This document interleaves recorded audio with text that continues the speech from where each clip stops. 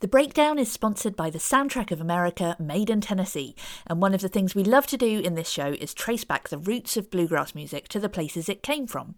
One of those places is the charming city of Bristol, high up in the mountains where Tennessee meets Virginia. It's here producer Ralph Peer recorded the famous Bristol sessions, introducing Jimmy Rogers and the Carter family to the world.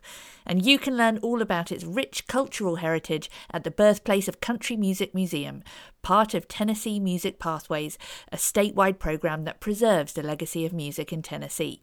If you want to visit the places that inspired so many of the records we talk about on this podcast, check out tnvacation.com to start planning your trip. And now, on with the show. Hello and welcome to The Breakdown, the podcast that uncovers the greatest sounds and stories in bluegrass music, one iconic record at a time.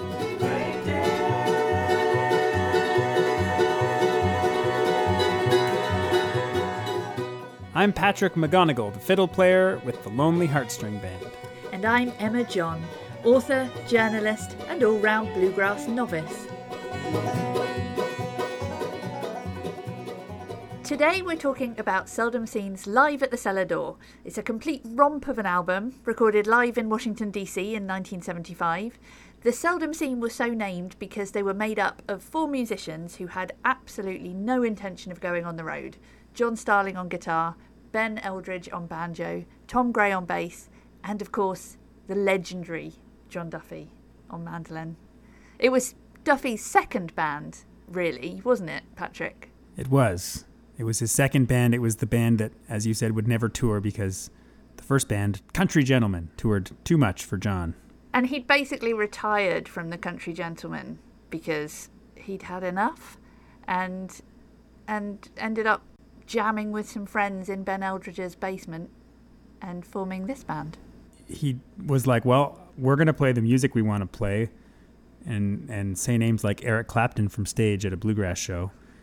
But meanwhile, we're not going to try to tour. We're not going to try to get booked at Carlton Haney's festivals. We're just going to do our own thing, and we're going to play a weekly gig for 20 plus years and play whatever we want.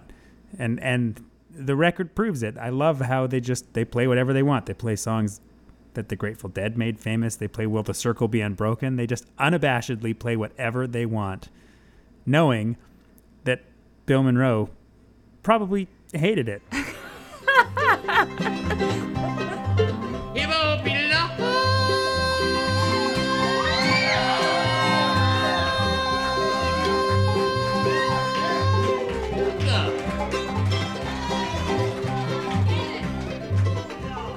Just a few more days,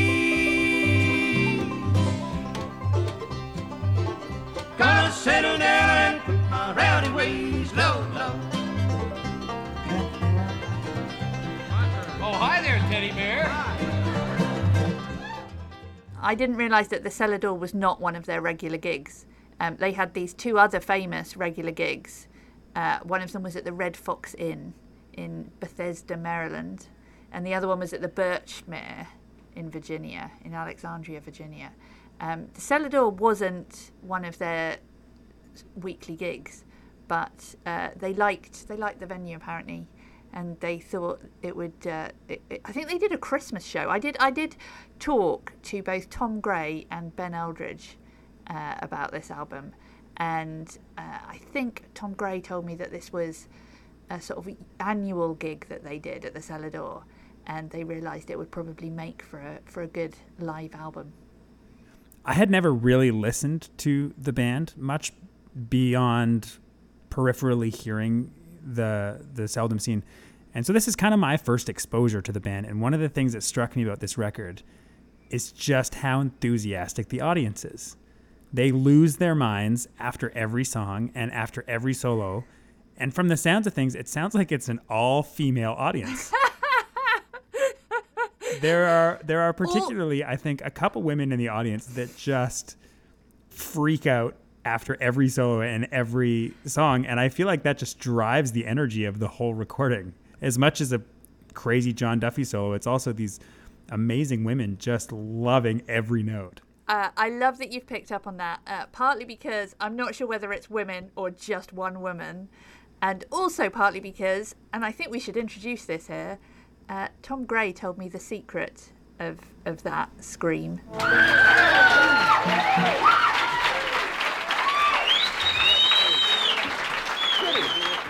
You've heard there's a screaming female voice that is heard on that live recording. Well, our engineer friend who recorded all of this and put together the package that is the Live at the Cellar Door album, he kept reusing that same scream. You can hear it in there, just showing that people were having a good time in there. And it's interesting that 20 years later, a woman came to me and said, "I am the one who was screaming in the cellar door." I said, "Oh, that's you."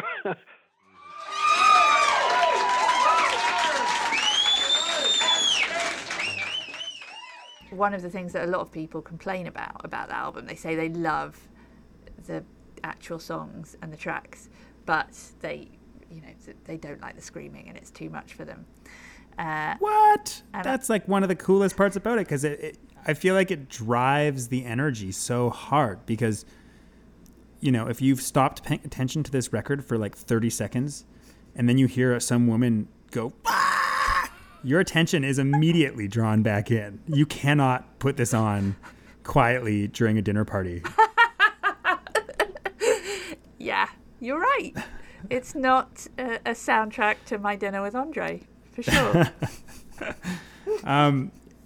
It's also, as I kind of mentioned before, it's such a great record as kind of a time capsule for the bluegrass industry at that moment, because they are encapsulating so much of what was happening in bluegrass and kind of the larger conversation about bluegrass in general that still happens, because this record, they just toe the line between rock and roll and jam band, kind of like this is before jamgrass is a thing, and yet the last track on the record is an 8-minute jam song, and they play songs that the Grateful Dead were playing. They really hit on the pop songs, but then they play Rawhide, and they play a bunch of Bill Monroe songs, and they play a bunch of kind of like showy instrumentals. And I think part of what makes this record so high up in the bluegrass mythology is just that, the record says more than 1,000 words ever could about bluegrass music. I think you would really like to hear what Tom Gray says about how they chose these songs. The simple truth is, they didn't. Let me clarify something. There never was a set list for the Seldom scene. We wanted it to be spontaneous.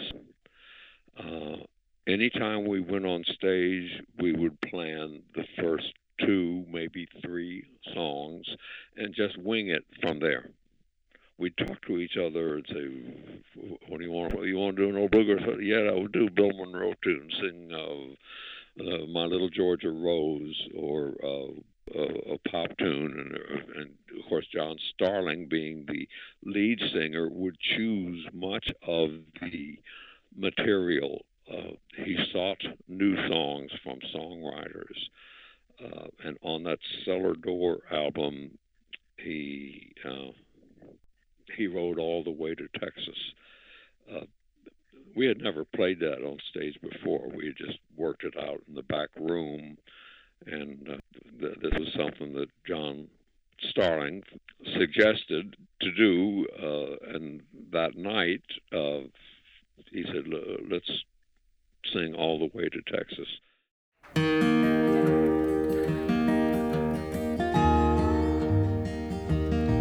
He rode all the way to Texas on an old freight train. He's letting you know he's the moving kind. It also just is the sound of the 70s bluegrass scene. I always think about the sound of 70s being Sonny Osborne and Ben Eldridge's banjo playing. It's just such a sound. It's very like bright and kind of bell-like and almost, I hate to say the word clangy, because it's not clangy. It's just like very in your face. But it's that banjo sound combined with tons and tons of chords.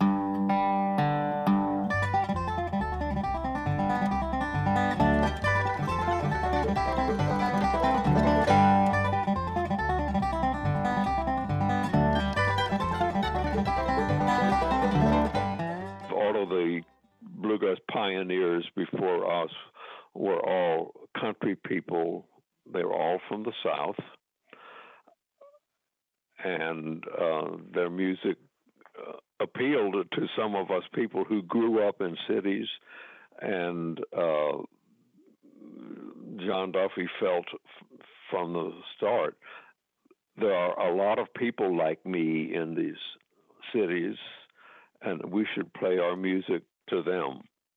We will never be able to relate to all those people who grew up on farms or had been coal miners for their lives, like so many of the early bluegrass pioneers.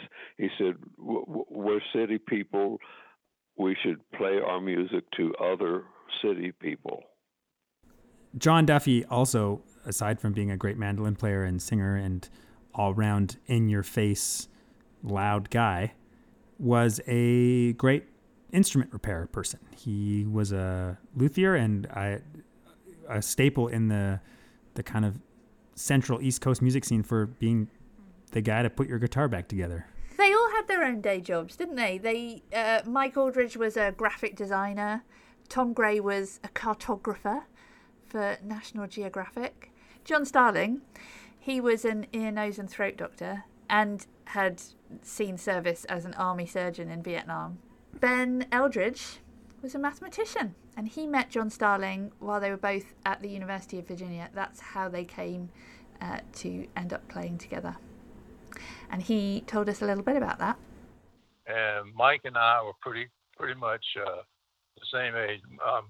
We were both born in 38, and I was born in August, and he was born, I believe, in December. So Mike and I were two, closest in age to each other. We had just a little basement band. We never went out to play anywhere. We just would come over to my house on Monday nights. Everybody would get there about 7:30, 7:45, and we'd go down to my basement and pick. We just play, and we had never had any, idea of, going out and doing it in front of people. But John was a legend at that point. We were just basement pickers, the rest of us. But I'd gotten to know John I was teaching banjo in a music store, and he had a little repair shop across the hall, and I'd gotten to know him. Anyway, we thought we'd give him a call, see if he'd be interested in doing a band. And I'll never forget, Starling was in my kitchen, and we called Duff to see if he'd be interested in it. And of course, none of us thought he would, we were worthy of playing with John. But anyway, I remember Starling telling him that, John, would you be interested in doing something like this? And I was listening to the conversation, and I was expecting to hear Starling say, well, that's all right. We just thought we'd see if you were interested. And instead, what I heard was, oh, yeah, well, maybe we can get together next Monday or Tuesday night and go over some tunes. And I freaked out, man. I thought, wow. John liked to sing with other good singers. And John Starling was perhaps going to be the key to getting John Duffy to want to play and sing again. And so that is how the band that became the Seldom Scene got started, when finally they persuaded John Duffy to go to a jam, and he felt, this is fun. I could enjoy playing with these people. Sing my love through loneliness, sing my love through sorrow. I'll give you my loneliness, come and give me your tomorrow. Early on, we would get together with John Duffy hated to practice, and so John Starling's wife, Fay Sue, was a real good singer and real good. She could hear harmonies and stuff like she all she had to do is hear a song once, and she'd pick it up. So what we would do, we would just go up to Starling's house or down to my house without Duffy, and work on songs, work on the harmonies, and Fay Sue would she would be singing the part that Duff would normally do. She would be singing tenor, and then when the rest of us learned a song, we'd get together with Duff, and of course all he had to do was hear it once or twice, and he'd have it. He'd have the part all worked out. There were differences between John Starling and John Duffy. Their approach to singing. John Duffy wanted to sing loud and strong and high. John Starling wanted to be less forceful, but sound more intimate. And at one time, John Starling was trying to persuade John Duffy to sing not so loud and strong. Let your voice be a little more airy, even use falsetto when you hit those high notes. And John Duffy looked at him and said, "You be you and I'll be me." The way that they match their vowel sounds in their harmonies, they sound like one voice. It's really hard sometimes to tell, like, is this two voices or three voices or four voices, because it's so blended, and their articulations are the same, and the way that they'll move dynamically in one syllable, one word, from huge and open and loud to all of a sudden super quiet and closed, all together, all locked in, song after song after song. Now the truth has done, and it's plain enough to see that the whole world knew, with a small exception of me. That the whole world knew, with a small exception of me.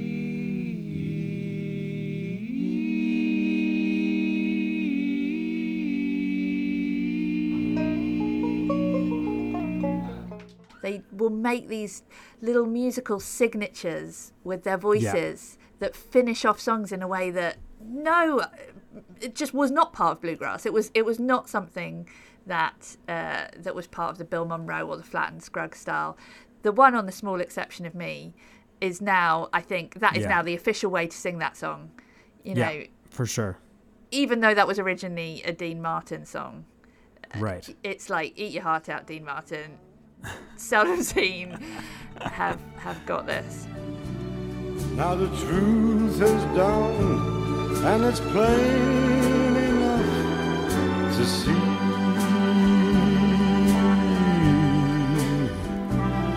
that the whole world knew, with a small exception of me.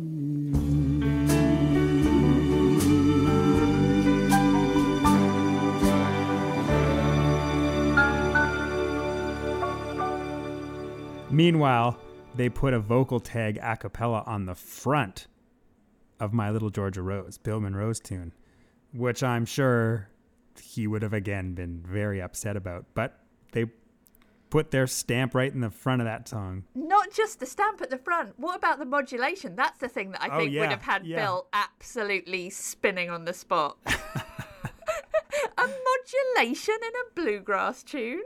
In a Bill Monroe tune. That's why I feel like a lot of their bluegrass is so tongue-in-cheek. We don't sing those songs again. It's great bluegrass. They are playing it, they're slaying it. The traditionalists would absolutely love it. But there's a certain sense of caricature, like in Hit Parade of Love, the Jimmy Martin classic. They just sound like Jimmy Martin. They play it exactly like Jimmy Martin, to the effect that when Ben Eldridge decides to take somewhat of a melodic style kind of modern banjo solo, the whole band starts heckling him on stage.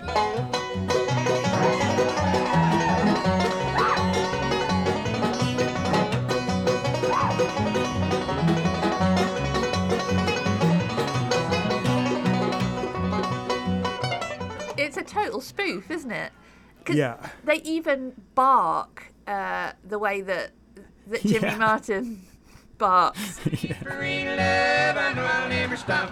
I got a long, long way to climb for each top. If I do get there soon, I really have it made. Then I'm the number one you'll ever hit parade.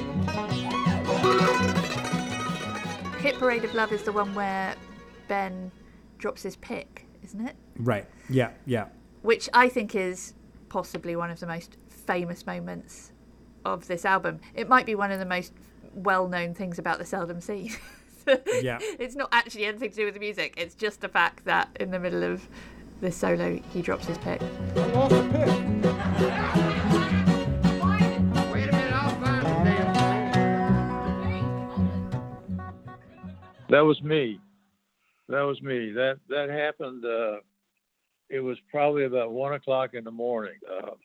We were probably all a little bit over-adjusted, to put it that way, on our last set.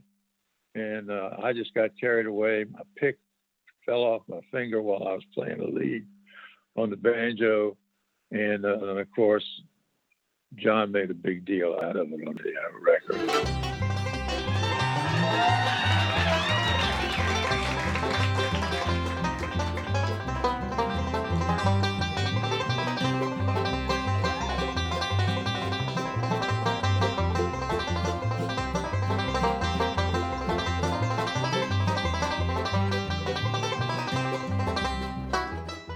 All that was happening fairly late in the evening, as I recall. And then, of course, the crazier the audience got, the crazier we got.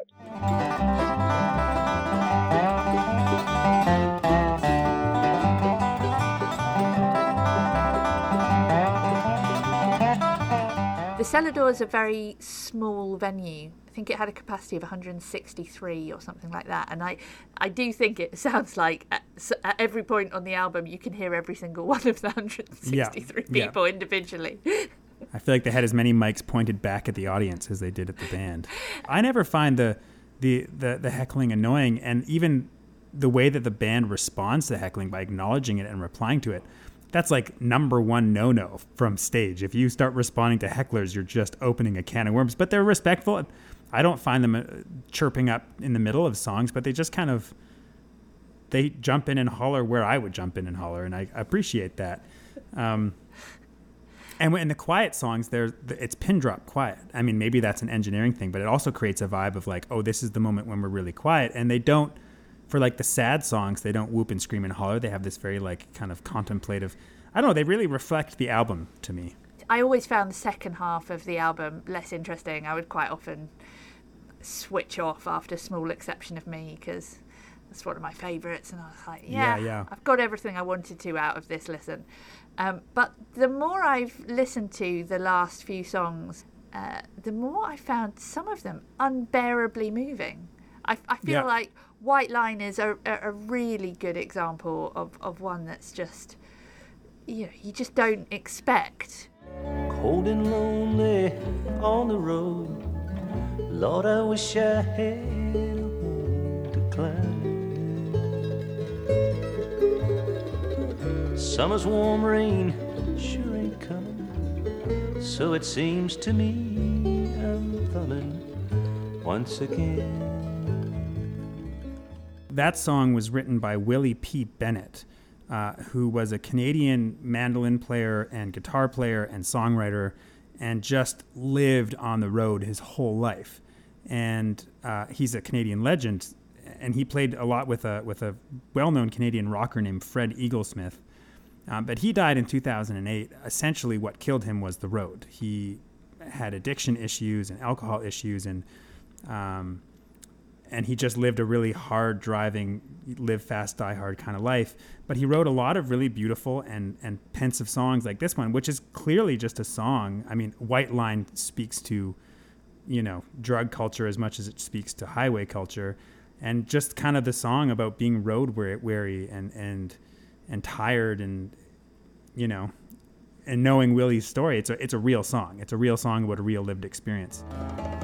Standing by a midnight highway, excuse me, sir, you're going my way.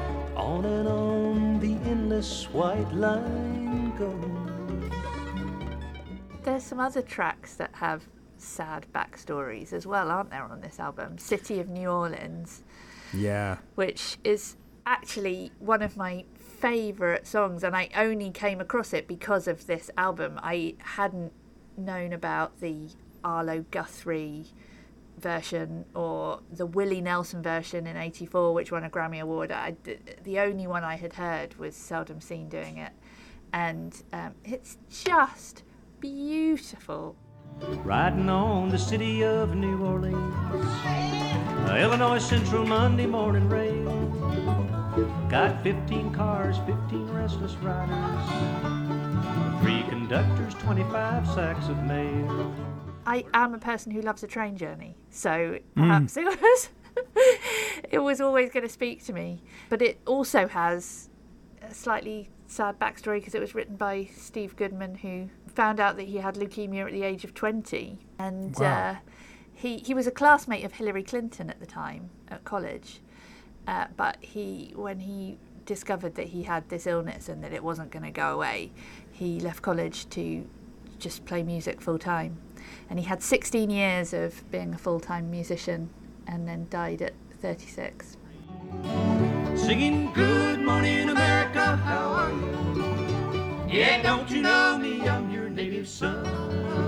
I'm the train they call the city of New Orleans, And I'll be gone 500 miles when day is done. John and I we were listening to something on the radio one night. I think just riding in the car, and they played it. They played Steve Goodman's version of it, and we went over to the record store the next day and bought the album. Met him one time over at Feisu's house, and picked a couple of songs with him, and he was just a sweet, nice guy.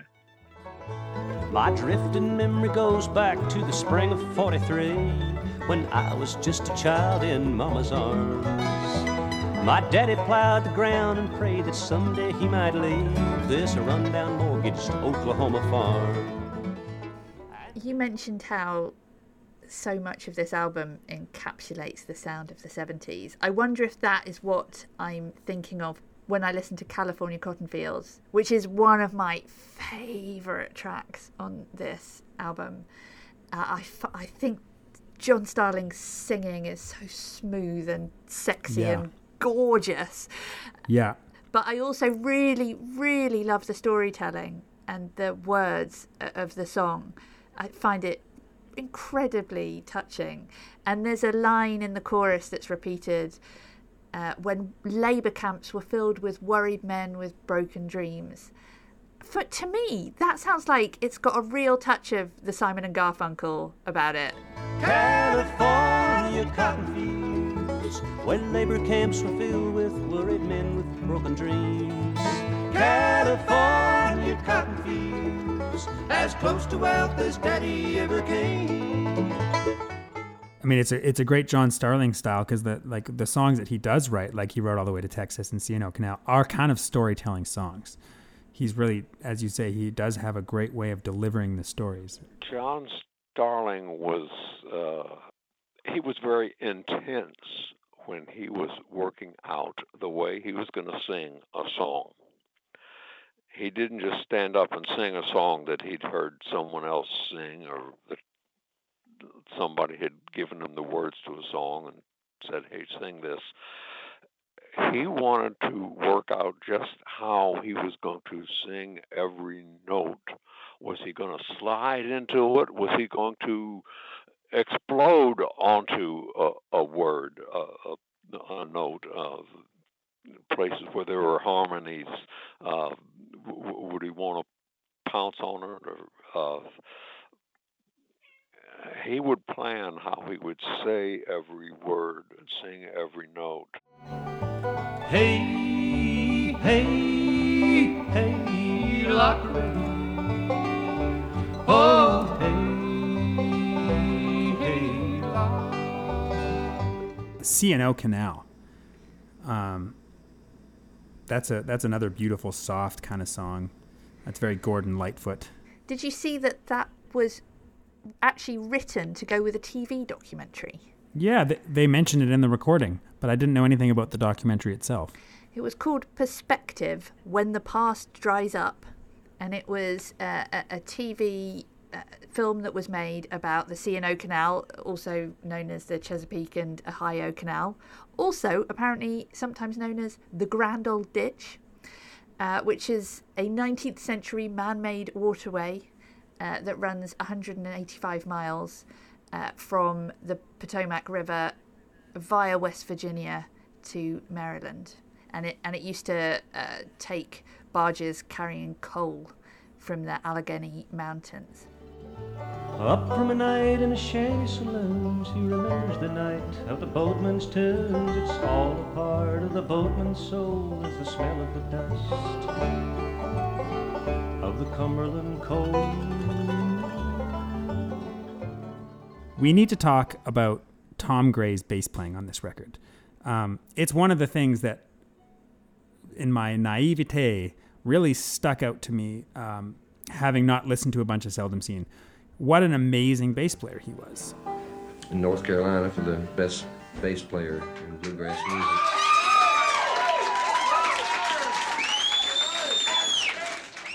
I mean, he is so not traditional in the way that he plays the bass. His whole solos are just walking. He's a phenomenal walking bass player. Small Exception of Me is another great example. His bass playing is like, it's almost like he's the featured instrumentalist on that track. It's like he's doing all the fills, and yet he's the bass player, and he's still holding down the bass. I don't know. I was just in love with his bass playing the entire record.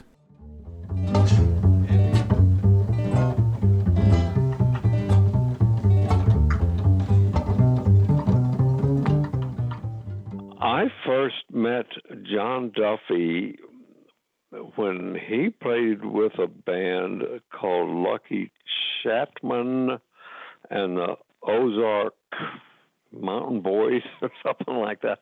And I remember seeing John Duffy, that big guy with the mandolin, who had an air about him that he obviously felt superior to everyone else. A lot of people have gotten that impression of John and his attitude. But anyway, I got to know John, and despite his airs about him, he did become a friendly person and supportive person to me in my career. I had been going to see the Country Gentlemen in the club where they played, and got quite familiar with all of the members in the band. I remember when Eddie Adcock first joined the Country Gentlemen, get up, and they would ask me to get up and play a few songs with them. And then I was asked to join the Gentlemen when I was still 19 years old. Gosh, that was 60 years ago.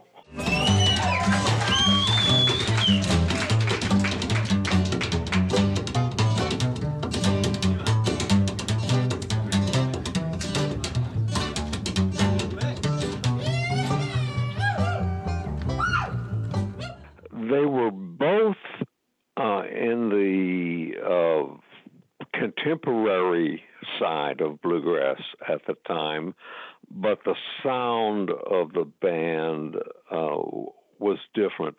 The Seldom Scene was smoother. It featured the dobro of Mike Aldridge, Mike played with such a pretty tone, and John Starling, being the lead singer, had such a smooth voice that I needed to play less aggressively than I did with the country gentlemen, who were kind of artistically looser. You must leave, take what you need if they last. Whatever you wish to keep you, better grab it fast. Yonder stands your orphan with his gun, crying like a fire in the sun. It's All Over Now, Baby Blue. Famous Bob Dylan song. By the time the Seldom Scene do it on this album, everyone has covered this song, including the Byrds and the Country Gentlemen, which is presumably why it gets done again. And as you said, Tom Gray already has this amazing walking bass part. Well, Tom Gray was in the Country Gentlemen with Duffy before he joined the Seldom Scene. And if you listen to the Country Gentleman's version of this song, you'll notice it's very similar. Oh, really? It's the same walking bass line. It's got the same kickoff. It's got a very similar groove. It's got very similar timing. The one thing that's different, they took it up a tone. Oh, they took it up a tone for the Seldom Scene. Yeah. So John Duffy obviously thinks, I was already singing pretty high on the tenor. Let's see how high I can go. And I read this morning that he had 4 octaves that he could sing. He had a register of 4 octaves, which is kind of unheard of. I mean, it makes sense. Some of those notes that he hits on this record are crazy high. But it also makes sense because his dad, John Duffy Humbird Sr., was in the chorus at the Metropolitan Opera and was a highly trained and very successful opera singer. And apparently, as a child, John Duffy spent a lot of time with his dad doing breathing exercises and vocal technique to really get that high register. So it would make sense that he, wants to flex his throat muscles, I guess, and take it up a notch.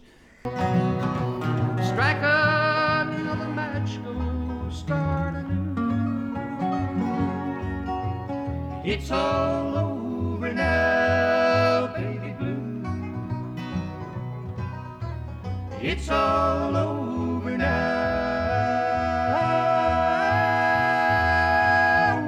baby blue.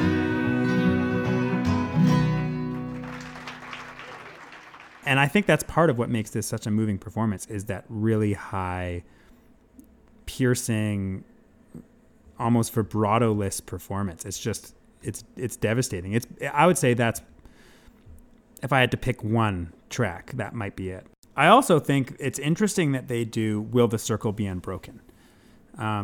Because it's, of course, the title song of maybe the most popular, and I say popular in terms of like the genre of pop music, it's the most popular record of that kind of era in bluegrass. It's what really drew Maybelle Carter and Doc Watson and Jimmy Martin and of course the Nitty Gritty Dirt Band into this really public mainstream. I was standing by my window on one cold and cloudy day when I saw the hearse come rolling for to carry my mother away. They've clearly listened to the Nitty Gritty Dirt Band version because a lot of the inflections are replicated here. But the thing that saves this one for me is the Mike Aldridge's dobro playing. He does gorgeous fills, and he's got a tone and a taste that's just next level. And I, throughout this whole record, listening to the dobro really made me realize more than ever how much he defines the sound of the dobro.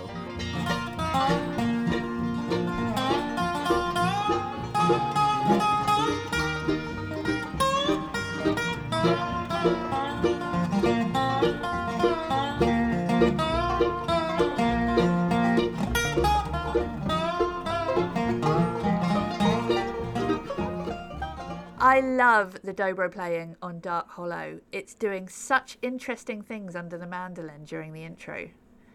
Whenever he's playing underneath someone, he never steps on the toes. I feel like that's why the dobro and bass on this record work so well, because they can both play exactly what they want all the time, but they never step on anyone else. I'd rather be in some dark hollow where the sun don't never shine than to be all alone and far away from home. It would cause me to lose my mind. Mike, at first, was a banjo player. He was attracted to this music that was to become known as bluegrass. And at first, there was no dobro in it, of course. But he was so excited when Flatt and Scruggs hired Josh Graves to be a dobro player. This is something Mike had always wanted to do. He wanted to be like his uncle, Ellsworth Cousins. Ellsworth Cousins had played the slide guitar with Jimmy Rogers in 1929. This was before the dobro had been invented.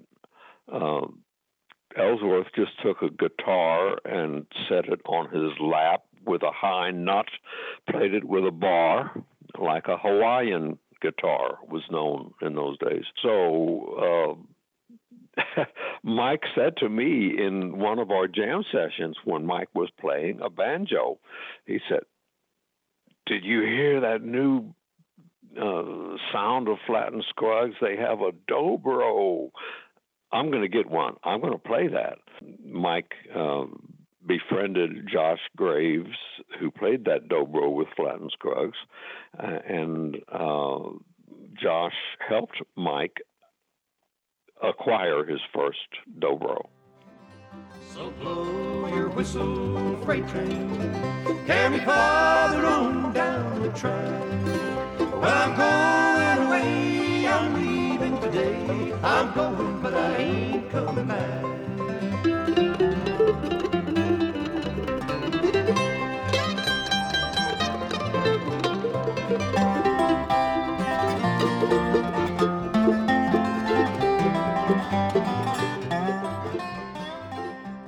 And the other thing that you get in Dark Hollow is Duffy's mandolin tremolo. And I think, I kind of feel like the Duffy mandolin solo that kind of captures Duffy's mandolin playing better than any other single solo is his solo on Old Grey Bonnet. It's a 3-part solo, and the first third he just scrubs the whole time in his classic rushed way. You know, you listen to someone like David Grisman play tremolo, and it's like these perfect sort of triplet patterns. Duffy's just throwing his hand at that mandolin and scrubbing as hard as he can.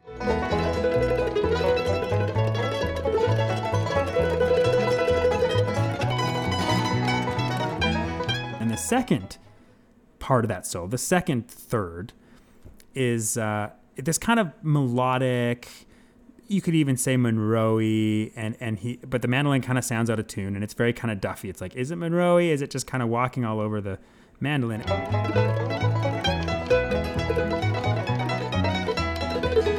And then the third, he just all of a sudden flicks a switch, and he's just playing total blues. It's like minor thirds and minor sevenths, and it's like rock and roll guitar solo, and he even bends the mandolin strings for one note.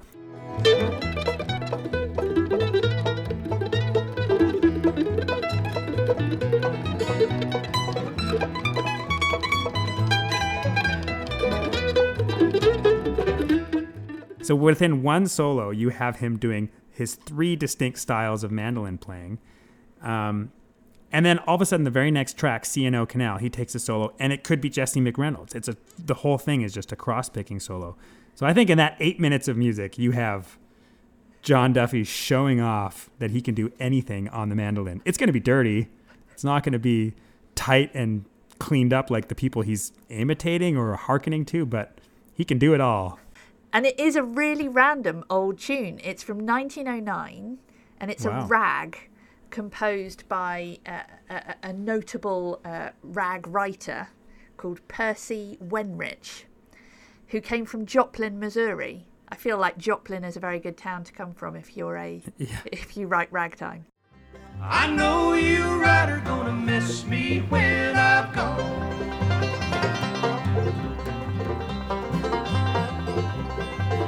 Gonna miss your baby from rolling in your arms. I would like to talk about the last track on this record, Rider. This is one that, you know, I keep talking about how this record encapsulates so much, but this one, I mean, I first was introduced to this song as a teenager, as a Grateful Dead fan, because the Grateful Dead recorded this over and over in so many live recordings, but I would say most famously on the Live from Europe in 1972 record, which is, I don't know, up there in their top 5 most famous records. And they always coupled this song with their hit China Cat Sunflower, which is a Robert Hunter lyric tune, a classic Dead song. And then they would do I Know You Rider, and Jerry would sing the crap out of it. But in this one, they're clearly tipping their hat to the Grateful Dead because they take crazy extended solos.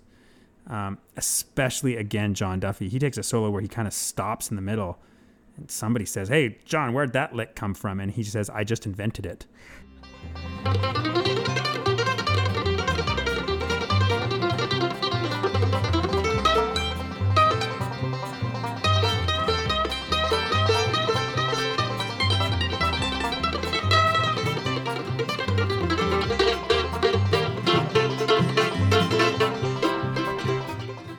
7 minutes is all it was. It used to go, sometimes it would go 15 minutes. You know, we'd get crazy with it. And actually, there are a lot of, it was fun to play, but I think we sort of overdid it. You want to hear my Eric Clapton lick? No.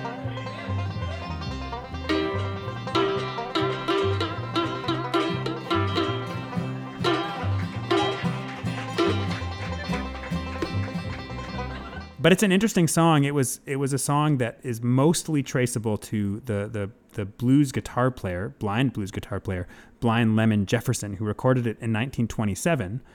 So it's also attributed to a recording made by Alan and John Lomax.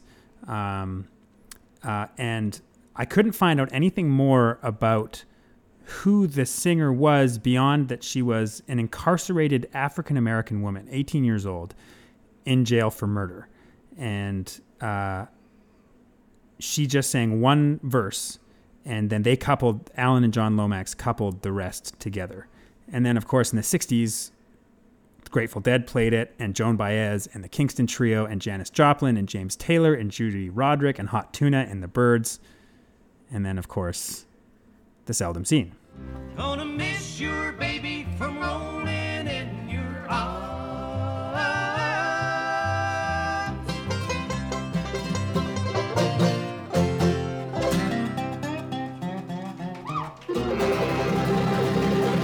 Thank you very much. Ladies and gentlemen, the Seldom Scene.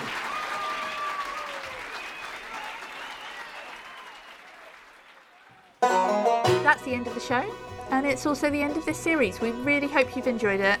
We have very much enjoyed chatting to all the amazing musicians who kindly spent time with us in Nashville and throughout Tennessee. And thank you to our sponsor, the Soundtrack of America, made in Tennessee. Don't forget to check out tnvacation.com to start planning your trip now.